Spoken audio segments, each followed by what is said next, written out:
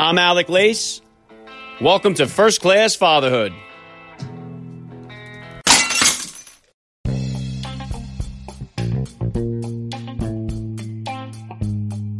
Welcome, everybody, to episode 546 of the podcast. I am happy, as always, to be here with you. Thank you for stopping by. If this is your first time listening to the podcast, please get over there and bang that subscribe button. You do not want to miss all the action coming your way right here on First Class Fatherhood. All right, dads, today's guest has traveled around the world as the host of one of the most popular reality TV competition shows. Phil Keoghan joins me on the podcast. Phil is the host of the wildly popular reality show The Amazing Race, which has had 32 seasons and has won 10 Primetime Emmy Awards.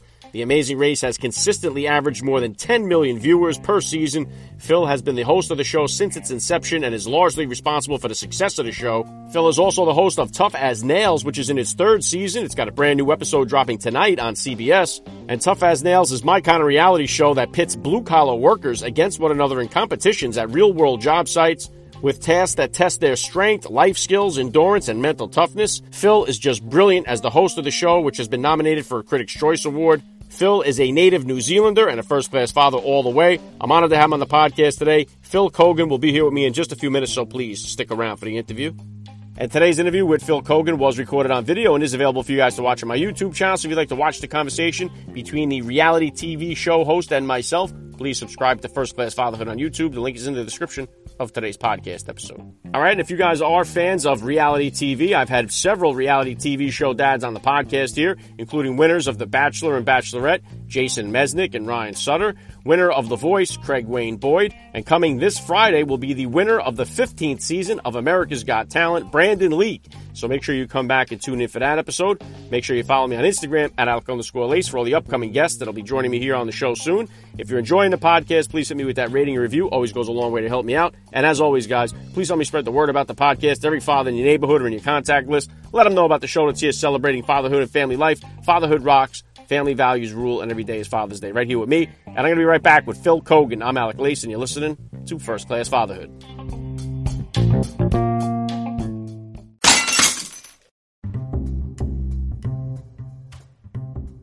What's doing, dads? I've got two ways for you guys to save money and support First Class Fatherhood. First up, the NFL season is back and the stands are packed once again with fans the way it's supposed to be. If you plan on taking your kids, going with your family, or going with the guys to the game, save $20 on your tickets by going to SeatGeek.com or using the SeatGeek app and use my promo code FIRSTCLASS. That's one word, First Class, and you're going to save $20 off your tickets.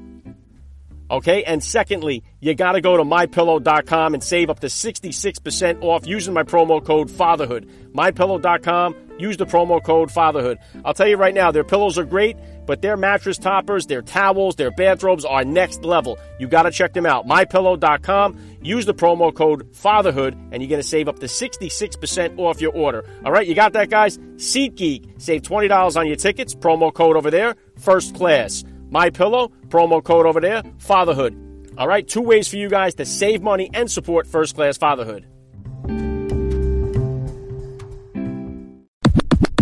Joining me now, First Class Father, Phil Keoghan. Welcome to First Class Fatherhood. I hope I'm a first class father. Well, that's what you are in this show. Once you made it here, that's what you are. Okay, I was going to say you might want to check with my daughter first. Well, let's start right there. How many kids do you have? How old? I have one. She's 25. She's going to be 26 soon. Wow, very cool. And if you could here, Phil, just in a simple capsule form, hit my listeners with a little bit about your background and what you do. So I'm primarily known as the host of The Amazing Race. I've been hosting that for 20 years now. It's the 30-something seasons. I started in television when I was 18 years old. I'm originally from New Zealand. My most recent project is called Tough as Nails. It's about real people in real life who are real tough, a competition reality show that's on every Wednesday on CBS after Survivor. So, yeah, that's a little bit about me. Yeah, very cool. Yeah, I'm going to hit on the Tough as Nails in just a minute here. I love the concept of that show. I'm a railroad mechanic myself for 22 years, so I love the concept of it. I'm going to touch on it in just a second. So if you could take me back to the beginning. I know you said she's 25. About how old were you when you became a dad, and how did that change your perspective on life? Well, when I was younger, I really thought like I was invincible. I felt like I really was invincible. Never really thought about my own safety, I get. Not so much safety, but I never really thought about, the idea that I wouldn't be around or that something could happen to me. I had a child. I had my daughter Elle when I was 28, and it really did just change the way I thought about everything. I started to think a lot more about my own safety, my own well-being, as it related to being a responsible father and being there for her. I had always wanted to climb Mount Everest. It was on my list. An opportunity came up to climb Mount Everest where I would be paid to climb Mount Everest for a show. And I turned it down because after she was born, this opportunity came up and I turned it down because I thought it's not the responsible thing to do. Something certainly that I had always wanted to do.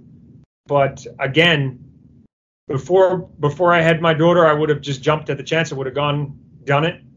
But I guess what happens when you have a child is you become less selfish. You think more about the fact that you're responsible for another human being.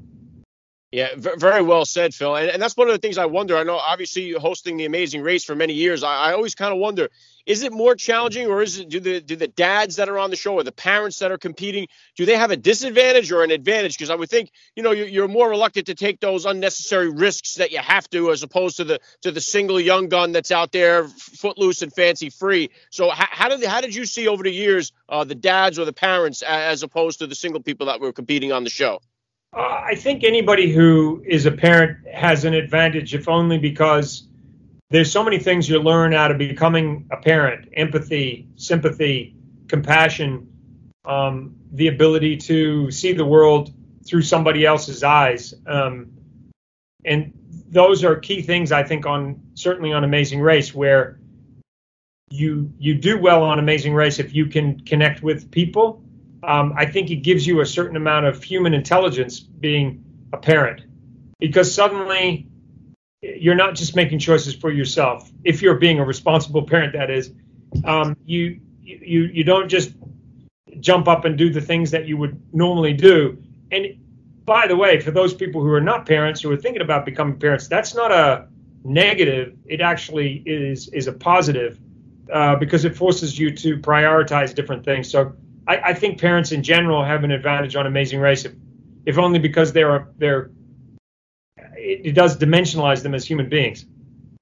Yeah, very well said, Phil. Yeah, I'm an advocate for that too. I try to tell the young men, I think it's important, to make that a goal in your life is to become a father. I think it really is the greatest experience you're going to have. That's why I bring on so many successful people like yourself that have had all this success, but still say, hey, you know what? Becoming a dad is what's given me the most sense of fulfillment in life. So it's truly something to aspire to be. And then on that, then, what would you say were the top values that you had hoped to instill in your daughter as she was growing up? Well, I think I'm sort of very old school. I mean, I'm really about manners and respect. I learned those from my grandparents, from my parents. I'm old school in the sense of respecting your elders. So with my daughter, I'm always trying to say to her,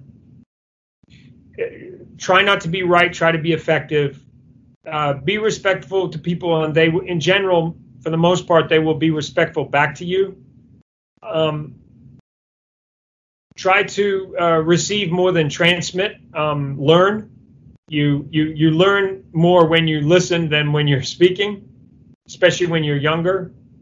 But ultimately, for your child, I think the greatest gift you can give them is to try to help them live a healthy, happy lifestyle, like to be at a place where they feel that they're contributing and that they have that job satisfaction, or they have that sense of wanting to get up and do something to affect the world, whatever that is, whether they're working at the railway or whether they're flying a plane or whether they're working in a small market garden, like whatever that thing is, whatever makes them happy. I've always said to my daughter, I don't care what you do, but I do care about you being happy at what you do. Yeah, great stuff, Phil. And I'm right with you there too. I make sure my kids are pleased and thank yous. And even when I volunteer at the school on a pizza day or some event, that you hear certain kids that'll always say please and thank you, other ones that don't. You notice right away that, and it reflects on the parenting. There's no doubt about it. And one thing I talk about on my show all the time is we got a fatherless crisis going on in our country. We got so many kids growing up without a father or a father figure in their life, and it has a devastating result on our society. So I'm not sure what it's like. I know they did a Pew Research poll. The United States leads the world in single parent households. So I don't know what it's like in New Zealand or the other countries, but I mean, we have got a serious fatherless crisis going on here. What's your take? Yeah. And by the way, father figures don't need to be a biological father. They can be an uncle, a grandparent. Sometimes, for one reason or another, someone loses their way, a father loses their way, and they may become addicted to a substance, and suddenly they're not available for their child. And so it doesn't have to be a biological father. I mean, ideally, that's what you want, but it can also be where somebody steps in and says, you know what, I'm going to help this young person, give them guidance.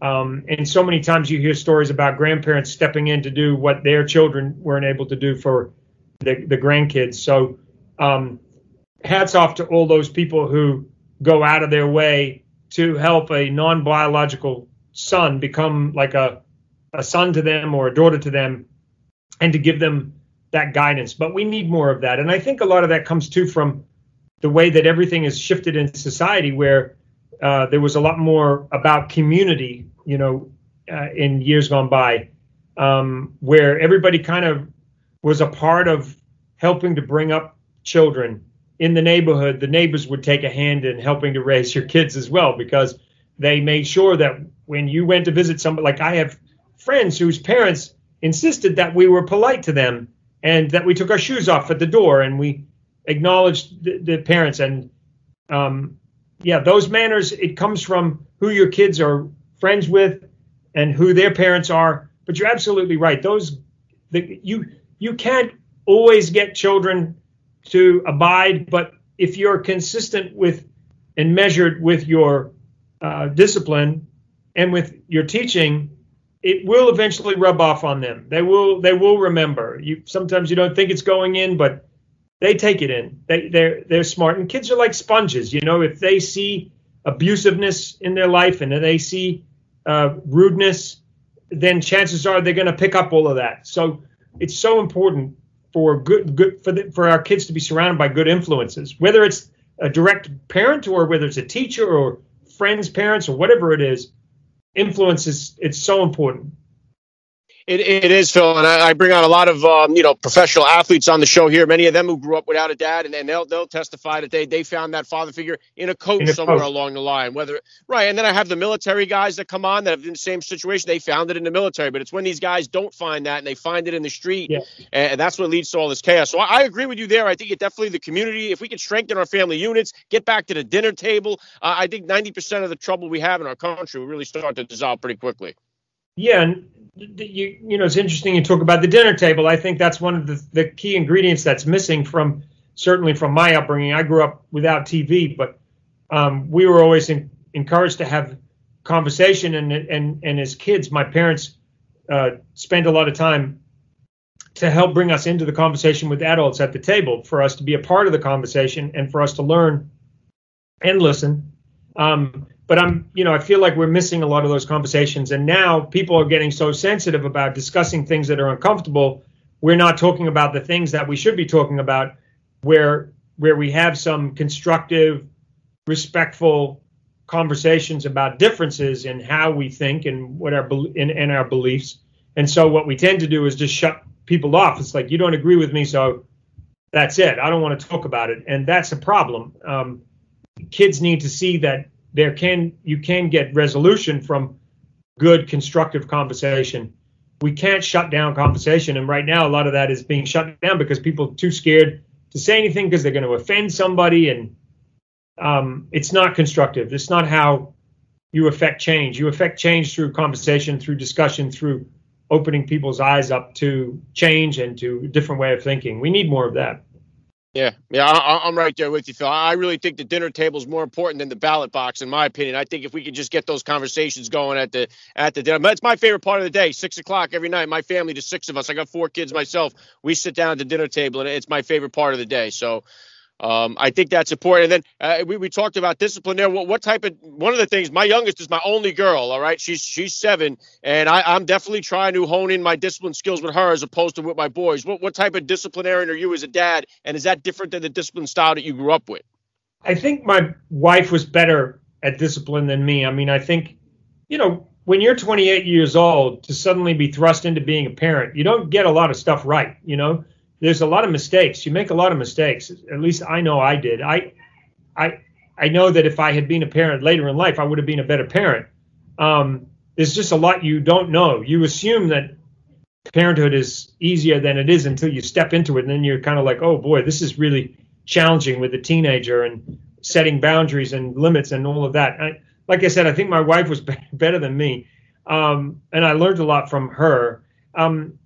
I tried to draw on the principles from my parents. The biggest punishment I really got from my parents was things being taken away from me through bad behavior.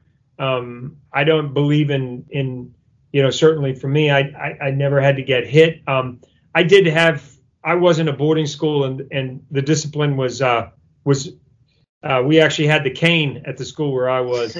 I don't know if it necessarily did a better job at teaching me how to be better than my parents taking certain privileges away from me.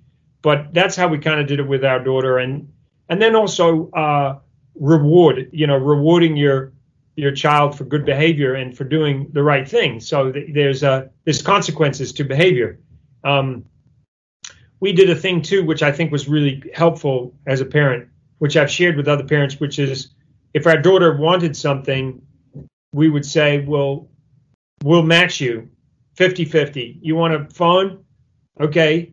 We'll pay half the phone. You pay for the rest. And then our daughter, for her first phone, she worked for about 4 months to babysitting to earn the money and walked in with a big wad of cash to pay for that phone. And we matched the other half.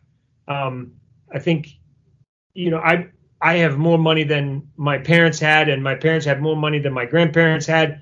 And so it would be easy for me, or would have been easy for me to go buy a phone for my daughter. But I also was very cognizant of teaching her a lesson about the value of what is the value of $1? What does it take to earn $1? So as each generation becomes more successful, you have to be careful that you don't just shower your children, I think, with the rewards of your hard work and the generations behind you that helped you be in a position to be able to have more in your life, but that you still go back to the basics of you mow the lawn, you get X amount of dollars, you wash the car, you get X amount of dollars, take the trash out, do your chores. I'm a big believer in chores and contributing. You're part of a family, and you want to sit at the table and you want to eat food at night that we provide you, then you need to contribute something as a part of this family unit to make sure that this family functions. There's no such thing as a free lunch, because out in the real world, we all know that there's no such thing as a free lunch out there in the real world. And I think for a long, long time we've been telling kids that they're great and that they're as good as everybody else, but sometimes they're not. And sometimes I think the cold hard truth of that is good. When I was at school, I remember there was a couple of kids that would consistently beat me at a lot of things. They could run slightly faster. They were slightly better at playing rugby. They were slightly better in the classroom than me. But, growing up, I'm glad that nobody ever told me that I was an equal to them, because it made me strive harder to try to catch up to them.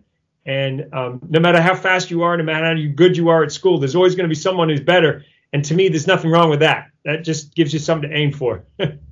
Yeah, listen, Phil, I love that philosophy that you have there. And yeah, I think the every kid gets a trophy type of philosophy has been just a devastating thing in our culture.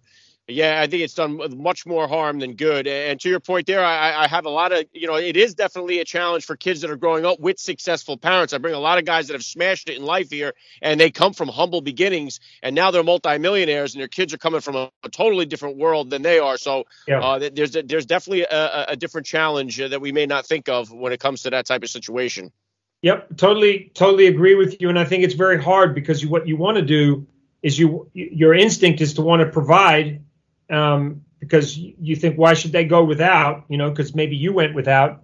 But then you have to be very careful and calculated, because you have to think, well, what is the effect of just handing them something? I've often said to somebody, if you think about working all your life for a beautiful home, and that day that you are rewarded with walking through the doorway of a beautiful home, having worked really, really hard for it, the difference between that and just walking up to somebody and saying, hey, here's a beautiful home, and the same person walks through the door of a beautiful home that they didn't work for, it's a very different feeling, right? Like having something handed to you is very different from having something that you've worked for. So I do believe in putting in the hard yards, and I do believe in reaping the rewards of your hard work and being able to teach that to your children, that good things will come from hard work. And then every now and again, you get good luck on top of that.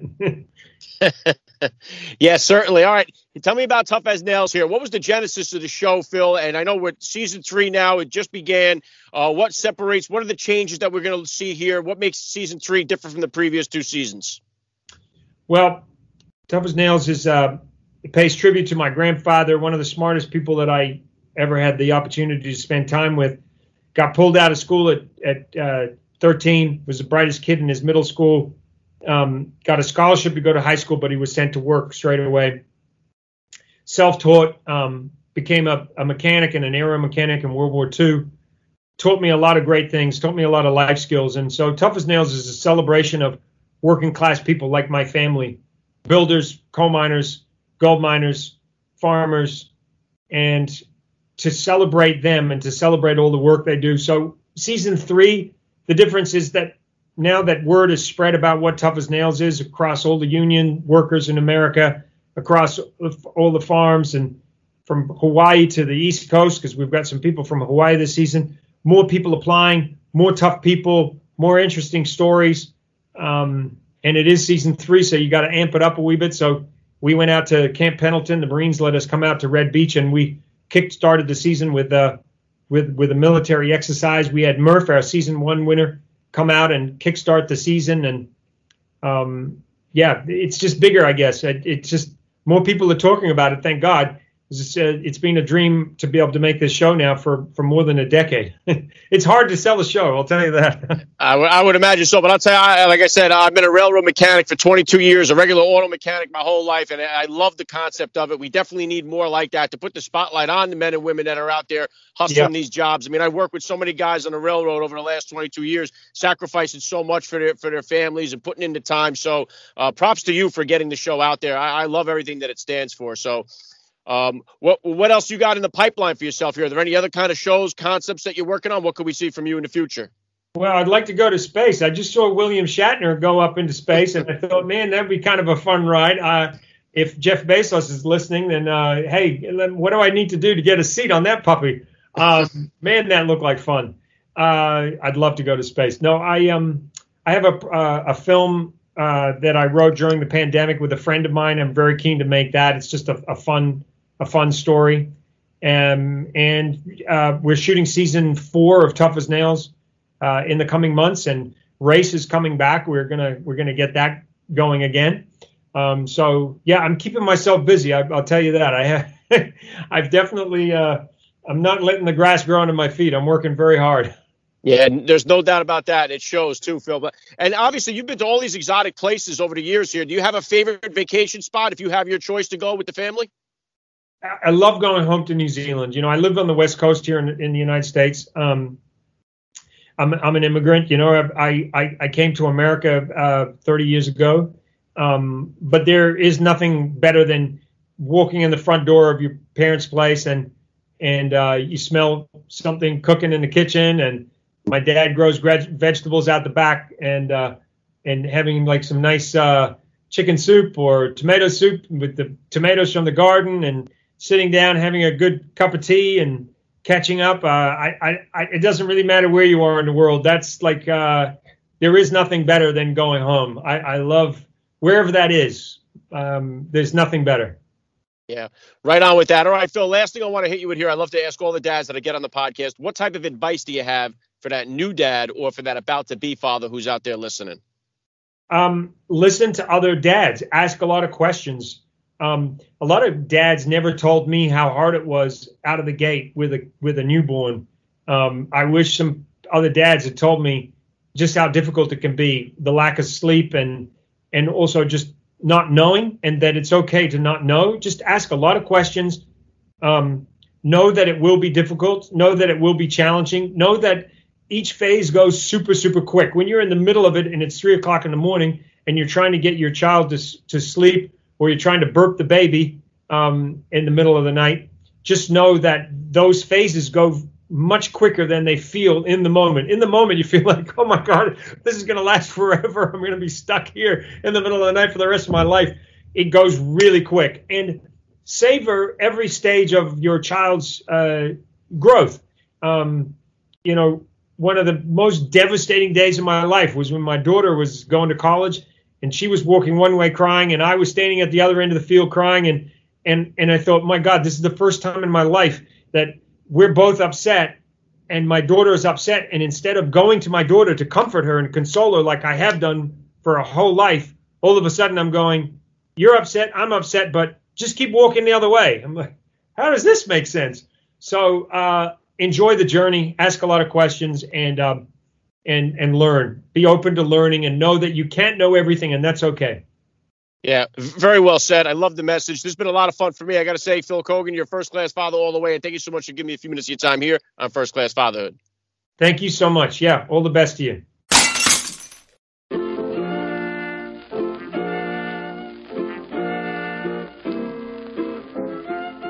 Back to wrap things up here on First Class Fatherhood. I got to give a special thank you once again to Phil Keoghan for giving me a few minutes of his time here. It was so cool. Please hit me up on Twitter, guys, or drop me a DM on Instagram. Let me know what you thought about today's episode. I always love to read your feedback. Today's episode was brought to you by MyPillow. If you're looking to get the best night's sleep in the whole wide world, and let me tell you this, if you have never slept on one of the MyPillow mattress toppers, you are truly, truly missing out. You got to get over there and try it for yourself, and you can save up to 66% on your order at MyPillow by using the promo code FATHERHOOD. All right, so you're going to get a better night's sleep, and you're going to save up to 66% off on MyPillow, and you're going to help support the podcast here. So take advantage of it while it lasts. Go to MyPillow.com, use the promo code FATHERHOOD, save up to 66% on your order. All right, that's all I got for you guys today. I'm Alec Lace. Thank you for listening to First Class Fatherhood, and please remember, guys, we are not babysitters. We are fathers, and we're not just fathers. We are first-class fathers.